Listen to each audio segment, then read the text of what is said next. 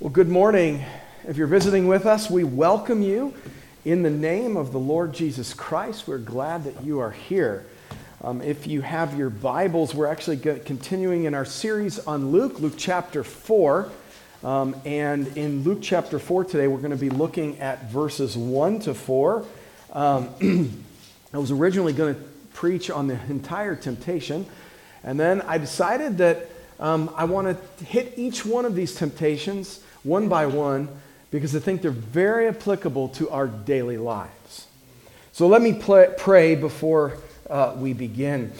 Father in heaven, we do want you to be glorified. We do want your kingdom to come. We do want your name to be hallowed. We do want your will to be done. And we want to live off of you. And so we resonate with give us this day our daily bread. And so we ask that you would allow us to be fed by your word today, that we would see Jesus Christ clearly, that we would worship him, and that we would give praise to you, Father, Son, and Spirit through Jesus Christ. And so now would you please be with me, fill me with your Spirit now, I pray, and allow every word I say to be true to your word, that you might receive all glory, honor, and power. We pray this in Jesus' name. Amen. So I have a question for you today, which is this, a few questions. What do you do when times are difficult? Do you trust God's provision for you, or do you essentially short-circuit his plan and do what you want? I want to illustrate this to you in my own life, how I short-circuited, I think, God's plans. Now, of course, when I say this, I understand that God plans all things and orders all things. And so in my failures, God works them out. But I do think that looking back at it, I think I short-circuited what he wanted. It was 2017 and late 2017, early 2018, and we had moved from an assistant pastorate I had in Morgantown, West Virginia, and moved back to Ohio to church plant in my hometown. And I was in the Presbyterian Church of America, the denomination we're a part of, and I went to do church plant. I talked to a couple churches that were willing to sponsor me in the church plant, and kind of talked with some of them and figured out I was going to go with one over the other. That was all fine at that point in time. And then I went for my transfer exam. And during that transfer exam, there was a minor view. It had nothing to do with deep theology or doctrine. It was more practice. And they didn't like my answer, and so they asked me to go and sit down with a committee and talk about it. Well, I was not going to have any of that. And when I did that, I think I short-circuited God's plan. To me, it looked like a rough spot, and a spot I didn't want to go down. I was already doing some ministry in the town. I was doing evangelism and teaching and stuff like this, and I was like, I don't want to waste my time doing this. I think that God was putting me to the test, and instead of submitting, and instead of saying, okay, I'm going to, sit down with you guys and talk, I decided to hit the eject button. So I ended up planting a church through another denomination for that. It was okay. I mean, God saved people, and it ultimately worked out. But why? Why this illustration? I mean, the reality is that in your lives, you and I, when times get rough, when we go through valleys and difficulties, what do? We're driving in that airplane, and we see a mountain in front of us, and we look down in the cockpit and we see a red button and it says eject. And we say, why should I slam headlong into this mountain? And so we press the button and off we go. float down in safety.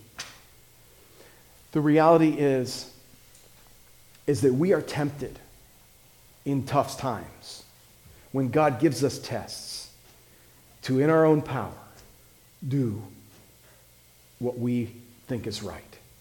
In Luke 4, 1-4, we're going to see that Jesus, as the true Israel, empowered by the Spirit, trusts in God's provision, and because we have His Spirit, we can do the same. And so the background for this is basically simple. Jesus the Christ was born, He grew up, and he was anointed by God at His baptism and declared to be the perfect Son of God. He's about to complete one final test before He begins His ministry, and this is where our text begins. Luke chapter 4, beginning in verse 1. And Jesus, full of the Holy Spirit, returned from the Jordan and was led by the Spirit in the wilderness for 40 days, being tempted by the devil, and He ate nothing during those days. And when they were ended, He was hungry. And the devil said to Him, "If you are the Son of God, command this stone to become bread." And Jesus answered him, "It is written, man shall not live by bread alone." I do want to jump down for a moment and read here in verse 14. And Jesus returned in the power of the Spirit to Galilee, and a report about Him went out through all the surrounding country. In today's and the next 2 weeks' sermons, we're going to be talking and doing a deep dive into Jesus' temptation. And I would like us to see today this particular temptation, the first one, and answer 3 questions. 1, how were we designed to do life? Number 1. Number 2, how should we make decisions and handle difficulties? And number 3, how can we find direction? So I'm going to answer these questions right now, and then I'm going to, hopefully you see them from the scripture as I go on. So the first one, how were we designed to do life? The answer to that question is, we are to do life by the empowering presence of the Holy Spirit. That's number 1. Number 2, how should we make decisions and handle difficulties? And that is the answer. Basically, we make decisions based upon God's commands and His promises. And number 3, how can we find direction? We ask God for power, for wisdom, and direction, trusting in Him by the Spirit. So that's what we're going to see today. So I want to get to my first point in verse 1. And Jesus, full of the Holy Spirit, returned from the Jordan and was led by the Spirit in the wilderness. Do you see in verse 1 here, and then even at verse 14 that I read when it says He went in power back to Galilee? He was full of the Holy Spirit. That's the first part of the verse. The second part of the verse, it says He was led by the Spirit into the wilderness. Now, anybody want to go to the wilderness for 40 days without food? And at the end of that, be tempted by Satan himself. Would anybody choose that? Probably not, right? If you knew that was coming, if you were on day 39 and you had an eject button, would you press it? I think I would.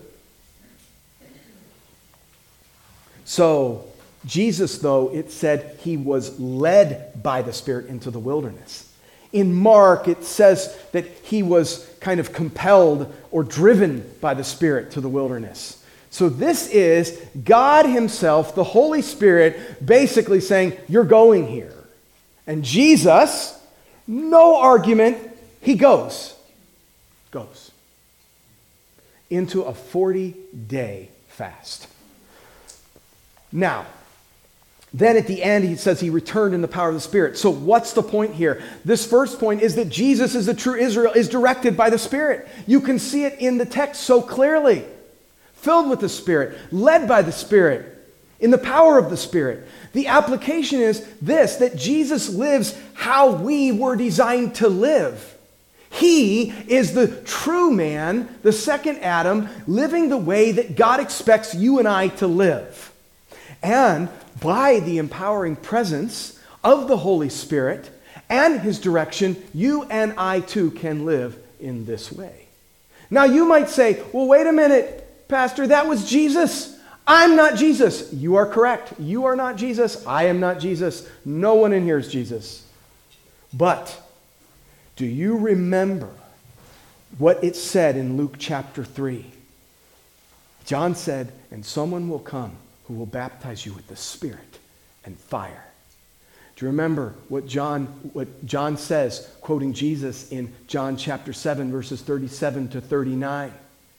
And it says that he spoke these things in such a way that he was talking about the Spirit. He said, basically, I've got rivers of living water that will flow out of you, right? Believe in me and you'll receive rivers of living water that will flow out of you. And then John gives a little parenthetical remark and says, oh, that he spoke of the Spirit. And then Acts chapter 2, the Holy Spirit comes down in tongues of fire, inhabits them. But even before that, the disciples were in the upper room and Jesus breathed on them and said, receive the Holy Spirit. Just the disciples. And then, as I was saying in Acts 2, the rest of the 500 received the Holy Spirit. So wait a minute now. Jesus received the Spirit, was filled with the Spirit. Jesus gives the Spirit. And so Jesus is telling us that we can live a life filled with the Spirit, directed by the Spirit. And so, anyone who confesses that Jesus is Lord, and I don't know if you know that, when someone confesses that Jesus is Lord, it doesn't mean that they say the words coming out of their lips, Jesus is Lord, as in like just anybody can say that, those words. When someone confesses that Jesus is Lord, it means that he is their Lord, that they are saying what is true to the core of their being. And so, Jesus is Lord, we receive the Spirit, and Paul in Galatians 5 works this out, and he says 4 things. Be led by the Spirit. Live by the Spirit. Keep in step with the Spirit. And walk by the Spirit. 4 times. What do you think? If somebody says something 4 times in 4 different ways, what do you think they're trying to tell you? That this is unimportant or it's really important? No, they're trying to tell you that it's important. What Paul is saying is that the life of the Christian is a life that is led, being controlled by the Spirit. Jesus, at the beginning here, right before his ministry, is showing that his life is so controlled by the Holy Spirit that what he's going to do is he is going to do whatever God wants him to do. And God is going to give him the power to do it. And so you might say to me, but how do I know? How do I know that I have the Spirit? How do I know that I can walk by the Spirit? How do I know that I can go and not have to hit the eject button? Basically, because you have faith or trust in the promises of God. And in Luke chapter 11, verse 13, after telling us that if you then, it's up there on the screen, who are evil know how to give good gifts to your kids, right? How much more will the Heavenly Father give the Holy Spirit to those who ask him? In other words, you have the Holy Spirit, but we need more of the Holy Spirit. In other words, we need to be directed by the Spirit, be led by the Spirit, live by the Spirit, walk in step with the Spirit. Basically, align our lives to what God is asking. If God is saying, I need you to take this path, right? I need you to walk down these steps. I need you to come over here. He's not telling me this right now, right? If he's telling me this path, I need to follow the path that he's giving. But unless I walk and am led by the Spirit and guided by the Spirit, I won't know where to go. Being controlled by the Spirit is not some mystical thing, right? And that's what we're going to get as we continue on into our next point. In our next point, number 2, Jesus as the true Israel trusts in God's provision. Now, this is the overarching point, and there's actually 3 things we see in here that I'm going to hammer out here. So in verses 2 to 4, we're going to see that as the true Israel, Jesus trusts in God's provision by willingly accepting testing, by listening to God's voice, and by living off of God's word alone. Those are the 3 things. Now, remember we talked about that airplane, and we're flying at a mountain, and we got that eject button, and we want to hit it. You see, Jesus, as the true Israel, trusts in God's provision by willingly accept this testing. Now, I've already talked about this a little bit, so I'm not going to go dig deep into it. But the reality is who wants to take a 40-day fast? Who's going to do that? Nobody. Nobody. Jesus, though, and not only that, but a 40-day fast in the hot desert? Really? I mean, couldn't you pick a nice place? No, it was in the wilderness. And the reality is that Jesus didn't leave. Jesus, in a sense, was heading toward this mountain, the mountain of temptation, where Satan was going to hold out all these things before him, and he didn't hit that eject button. And so we often hit that, and Jesus, he doesn't complain, he doesn't try to escape. He, as an obedient son, which remember Deuteronomy 8 that we read, as an obedient son, he accepts the discipline of the Lord, not for doing wrong, but for training purposes, so that he could understand you and me and what we struggle with. Now, this is an example of how we should live as children of our Father in his power and through the Spirit. We should willingly accept the testing that the Lord brings to us and patiently wait for his deliverance. Now, before we look at so we saw point 2a. I think it's on the slide. Should see it. We willingly accepting testing. Before I move to the next point, which is 2b, it's how Jesus listened to God's voice alone. I want us to pause and get the context so that we actually understand Satan's statements and Jesus' response. This passage is so rich. It's taken from the book of Deuteronomy. It's actually taken from Deuteronomy 6 to 8. And it's very clearly a direct connection between Israel in the wilderness falling into sin. And so it's also tied to Exodus 16, 1 through 12. So basically, like Israel being led by the Spirit out of Egypt, Jesus is led into the wilderness, and he, like Israel, wandered for 40 days, not 40 years, but 40 days. It's a parallel, it's typological. And so like Israel being tested in 3 different ways, Jesus is tested in 3 different ways. Now you might say, well, how was Jesus tested in 3 different ways? Well, interestingly enough, in Psalm 106, 14 to 14, and on, what you end up seeing is that Jesus, these 3 things are brought out. These exact same 3 temptations are brought out for them. Now, this is, by the way, rooted in Deuteronomy 8, 1 to 3. And Israel is commanded to obey God's law, to prosper, to take possession of the land. And God's purpose for their wandering was, it says, to test them, to see what is in their hearts. So do you know why God brings trials into your life, brothers and sisters? Because he wants to see what's in your heart. He wants to see where you're at, whether you will obey him or not, or whether you'll hit the eject button. See, hunger and God's provision were given to the Israelites in the desert, in the wilderness, to teach them how to depend upon God and not themselves. And when you and I receive trials, kids, you have trials. Now, adults sometimes minimize and say, well, we all went through that. But you have a mind and a heart, and you have experiences, and you have hurts and pains, and you feel those, and they're very weighty. They're very difficult. And when you're going through those things, you're tempted in the same way that adults are tempted to basically say, I don't know, God doesn't care for me. And this is really what's going on in this passage. And so essentially we're tempted, you are at your age, you're tempted to go after things that you want really bad. And this is what you see on the screen, Psalm 106, 14 to 15. They had a wanton craving. This means an excessive desire. It's like, kids, it's like ice cream. What's your favorite ice cream?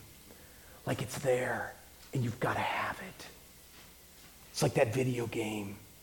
It's like whatever the case may be, and you've got to have it. It's a desire that's so big that when your parents say, clean your room first before you do it, you can't clean your room, or you do a bad job cleaning your room because you're so focused on what you want, because your desires are so deep. That's what this idea is. And so what was going on here is God is allowing them to be hungry so that they then would see whether or not they're going to obey God and follow God, or whether they're going to go after whatever they wanted to do and depend on themselves and not on God. And this same thing is happening to Jesus here. Will he continue to be an obedient and faithful son, the true Israel, or will he go after wanton desire, excessive craving? Will God's people, right, trust him even when it is easy or difficult? Adam, no, it was easy. He didn't trust. He had everything, just not that tree, and he went after that. Israel, was it difficult? Yes. Did they trust? No. They had manna. They had food from heaven. It wasn't good enough. Jesus, does he trust? Oh, yes. Yes, he does. What's the bottom line here? Will Jesus do what the Father wants? Will he do the Father's will, even when it's hard, even when he has his own cravings? Food. Very, very hungry, I'm sure, after 40 days. Will he go after his own cravings? Or will he see where he's at and follow God? Okay, so this is where Satan's tempting is. Wanton craving or exceeding desire. Here's what the application, though, at this point is. What will we do when testing comes? Will we continue in God's power? Or will we do it on our own and do whatever it takes to get out of the pain or to get what we want? So the second point, right up there on your screen, verse 3, Jesus is the true Israel, trusts in God's provision by willingly listening to God's voice alone. So Satan here is pretty crafty. He seeks to push Jesus to doubt God's provision, to doubt God's goodness, and to prove that he's powerful and that he's God's son by turning stone into bread, right? So he wants Jesus to ask this: will God provide for me? This is what he wants. This is what Satan wants Jesus to think about. Will God provide for me? And then conclude, no, I must take matters into my own hands. If you're the Son of God, take this stone, turn it into bread. Yeah, God, your Father, he doesn't care about you. And he's let you go hungry for 40 days. You are the King of the universe. You can do whatever you want. Satan is not questioning Jesus as to be supposedly he's a son of God or not. He knows who he is. And he's like, why don't you take matters into your own hands? Because your Father, he doesn't care about you. That's what Satan was wanting. Will Jesus feed himself instead of relying on God's provision? Will he follow God the Father in obedience, or will he have the wanton craving, the exceeding desire of Psalm 106, 14 to 16? In Genesis 3, Adam and Eve had all the food they wanted, but they wantonly craved being a god and determining for themselves what was good and evil. In Exodus 16:4 and Deuteronomy 8:3, a month and a half after being delivered, like a month and a half. This is not a long period of time, okay? 6 weeks. You have just seen Egypt ravaged, destroyed, all their riches go to you, and their army lies dead in the bottom of the Red Sea. And 6 weeks later, you're like, well, I'm hungry, and I don't think God can do this. I don't think he's going to provide for us. Either it was they didn't have enough food or they didn't have the type of food they wanted. Either way, it doesn't make any difference. God gives them manna then, which is bread from heaven. Like, they didn't even know what it was. They actually named it, what is it? Manna means, what is it? We don't know what it is. Well, we don't know what it is. It's bread from heaven. And God provided this, and he was seeing if they would trust him alone, and they didn't. Would they live by bread alone, or would they live by every word that comes from the mouth of God? They tried to live on their own power and not God's. In Deuteronomy 8, 5-6, they were tested so that they would learn to keep God's commandments by walking in his ways and fearing him. So Satan tries to get Jesus to do what Israel did. In Exodus 16, 1-12, he wants Jesus to crave food so he won't live off God's provision, trusting in God's voice alone, but use his power as the Son of God to make bread for himself. So what does Satan want Jesus to do? Live by sight, not by faith. He wants Jesus to live by sight and not by faith. And so Jesus, the bread of life, you ever think about that? In this particular first temptation, Jesus says, I am the bread of life. was being tempted to use his power to give life to himself instead of doing what he came to do, which was to give life to you and to me. And so Jesus, as the bread of life, is being tempted not to have his life bent around giving life to us, but bent around giving life to himself, to be just like you and I are, self-centered and desirous of what we want. And so Jesus, as the true wilderness, is a true Israel, was sent into the wilderness because that's what God wanted. And he said, God will provide at the right time, in the right way, with the right stuff. And I don't need to do what I think is right.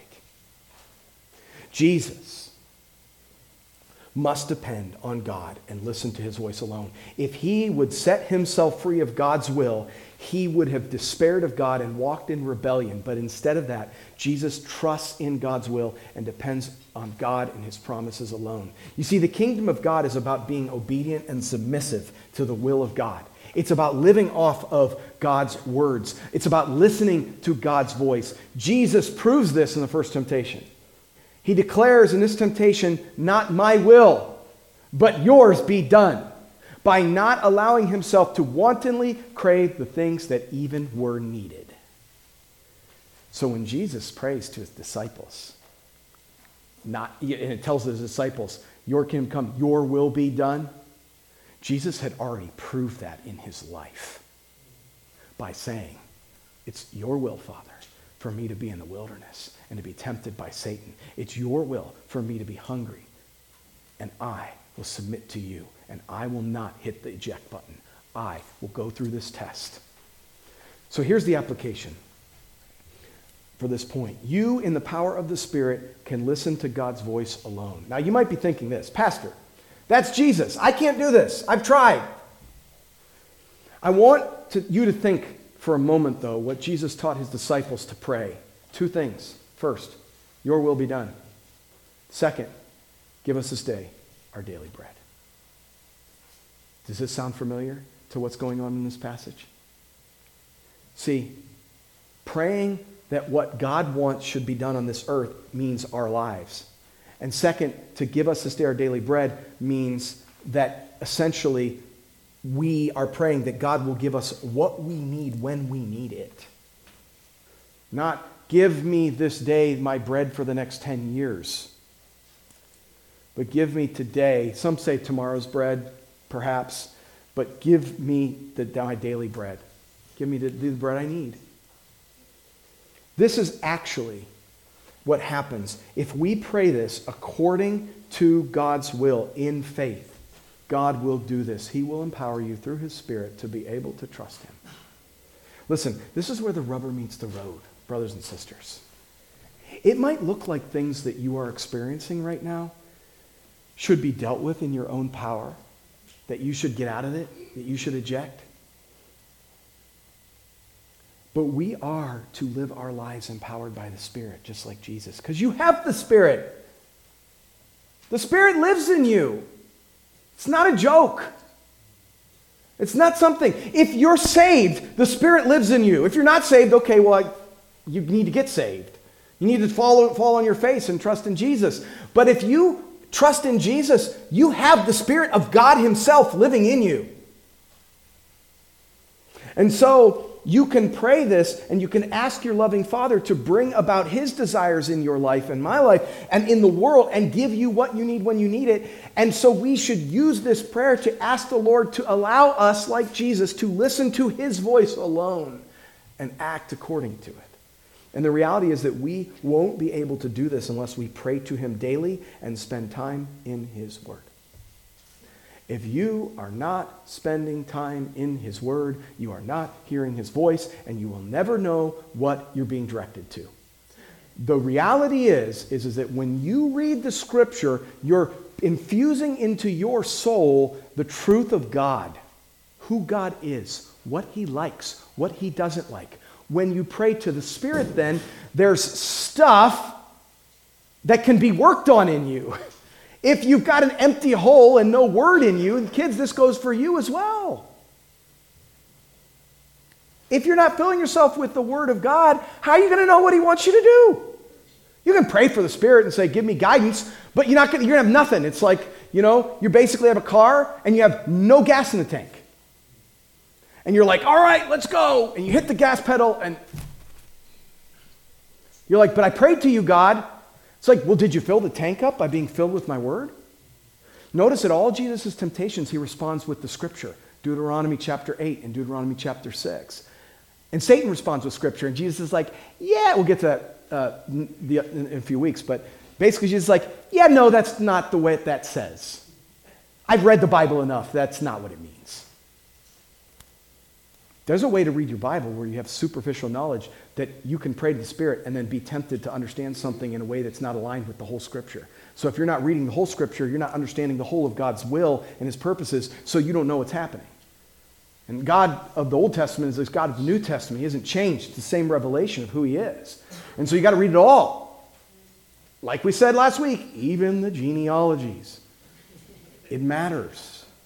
So, our last point, it's the one short, and then we'll conclude. Jesus, as the true Israel, trusts in God's provisions by living off of God's words alone. This is verse 4.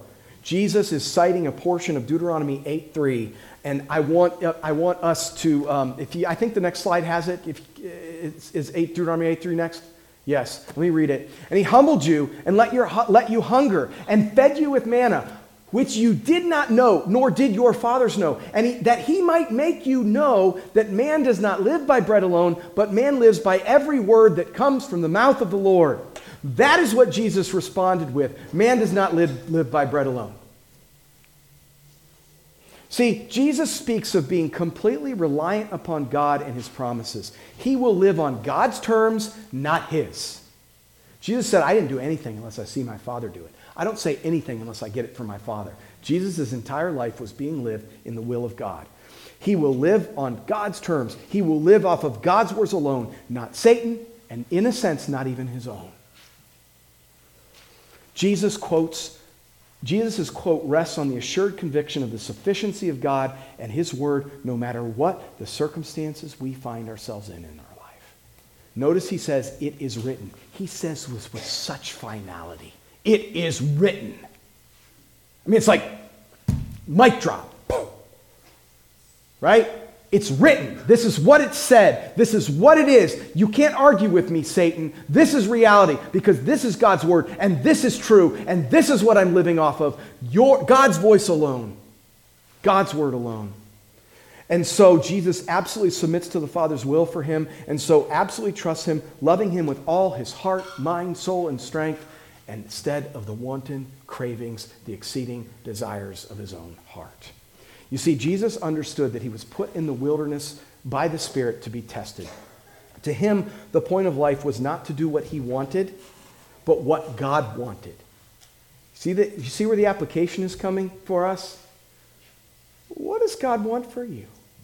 Is it suffering? Is it abundance? Is it homework? Lots of it. Is that your test, kids? That you take and do the homework that you've been given without complaining and murmuring like the Israelites did in the wilderness? Adults, is it your job that God has given you graciously, the power to get wealth that we read, and that you are going to do that and not come and complain about all the abundant provision that God is? What's the test? The tests are many in our lives. Jesus had a mission from God to seek and save the lost. He knew that He was not to decide for Himself like Adam and Eve what was good and evil. Instead, He was to listen to God's word alone and live out the reality that life is about God's kingdom and not His own as a human. He knew that He was not to crave food like Israel, but was to crave God and His word. Life was not for Him. Life was not for Jesus. Jesus was for you and for me. And He suffered in His temptation and His entire life because His life was given as a ransom for you and for me. His life was for God and God's plans. And God's plans for Him were to save us. What is God's plan for you? Now, what's the conclusion to all this? Jesus is God's greater son and Israel's representative who is empowered by the Spirit. He rests upon God alone by willingly accepting the testing, by submitting to the Father's discipline. He listens to God's voice alone by going back to God's will for him in this wilderness and not trying to short-circuit things. And he lives off of God's words alone by thinking through this whole situation and deciding to wait upon God and God's provision for himself instead of doing what he wanted to do. So what is the application for us? We, indwelt and empowered by the Holy Spirit, are to submit to our Father's testing and discipline. We are to live off of his words, and we are to obey all his commands. The applications are crazy rich here. We don't get to demand how we're rescued. You know that? When you're in a trial testing, you don't get to say, this is the way that I'm going to be rescued, God. God will rescue the way he wants in his time. We are not God. And so God will choose to rescue us how he wants. Now, I've heard many people say in their lives that they could never worship a God that does or allows X. For instance, bossy parents' kids, or a dead-end marriage, or the loss of a family member, or et cetera, et cetera. Think of it, you name it. I can't worship a God like that who would let me experience those things. Or I don't believe in a God who would let this happen to me, illness, the loss of a job, whatever the case may be, the loss of a mother or father or early. Or I know that God would never want me to experience this. All of these thoughts, all of these ideas are tied to something very, very sinister. Reversing the role of man and God. Flips it. I won't serve you unless I know, unless I experience, unless I feel, unless. And so it is the idea that I should be able to do or experience whatever I want. And oftentimes, when people do this, you know what they say? They say, I will do what I think my God wants me to do and what he wants me to experience. And those things often are just breaking God's law. Like leaving a spouse or something like that, right? So these type of things, Jesus Christ lived and he died. He rose again. He received the Holy Spirit so that he could give us the Spirit. That's why he lived and died, brothers and sisters, so that you would have the Spirit and could live like this. When he redeems us, he gifts us with his Spirit, the same Spirit that he received, and he enables us to not live by bread alone, what we want, but by every word that proceeds from the mouth of God. By and in the Spirit, we can trust in God's provision for us by accepting testing, listening to God's voice alone, and living off of God's words alone. Do you remember that passage in Romans chapter 8, verses 31 to 39? What shall we say to these things? If God is for us, who can be against us? He who did not spare his own son, but gave him up for us all, how will he not also with him graciously give us all things? Who shall bring any charge against the elect? It is God who justifies. Who is to condemn? Christ Jesus is the one who died. More than that, who was raised, who is at the right hand of God, who indeed is interceding for us. Who shall separate us from the love of Christ? Shall tribulation or distress or persecution or famine or nakedness or danger or sword? As it is written, for your sake we are being killed all the day long. We are regarded as sheep to be slaughtered. That does not sound fun. But Paul says, no, in all these things we are more than conquerors through him who loved us. For I am sure that neither death, nor life, nor angels, nor rulers, nor things present, nor things to come, nor powers, nor height, nor depth, nor anything else in all creation will be able to separate us from the love of God in Christ Jesus our Lord. What do we do with all this? Jesus in this passage understands that we are God's children. He was God's child as the second Adam. God allows things to happen to us, to discipline us, and to test us to see what is in your hearts. Brothers and sisters, what is in your heart? You will find out when the fires come. is what's in your heart. Testing or love and obedience to God, following him and listening to his word. What's in Jesus' heart? He trusts in God in all things, does what the Father wants, the Father's will, even when it's hard. He will obey God in all things. He's the second Adam, the true Israel, who fulfills all that God requires in the power of the Holy Spirit. And you too, because of Christ's work upon the cross and his resurrection, have the Holy Spirit in you. You can rely on God's provision and follow him in obedience even when things are difficult. You know what? You don't have to use your power.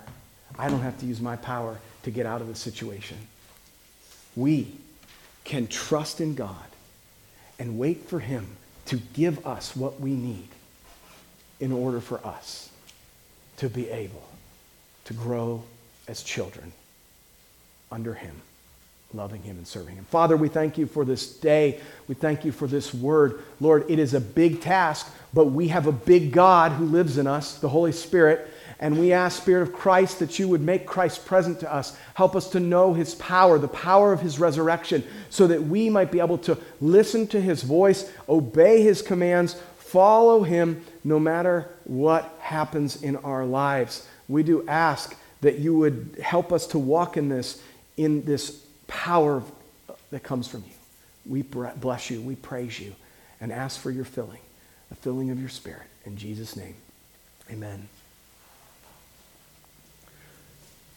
The reality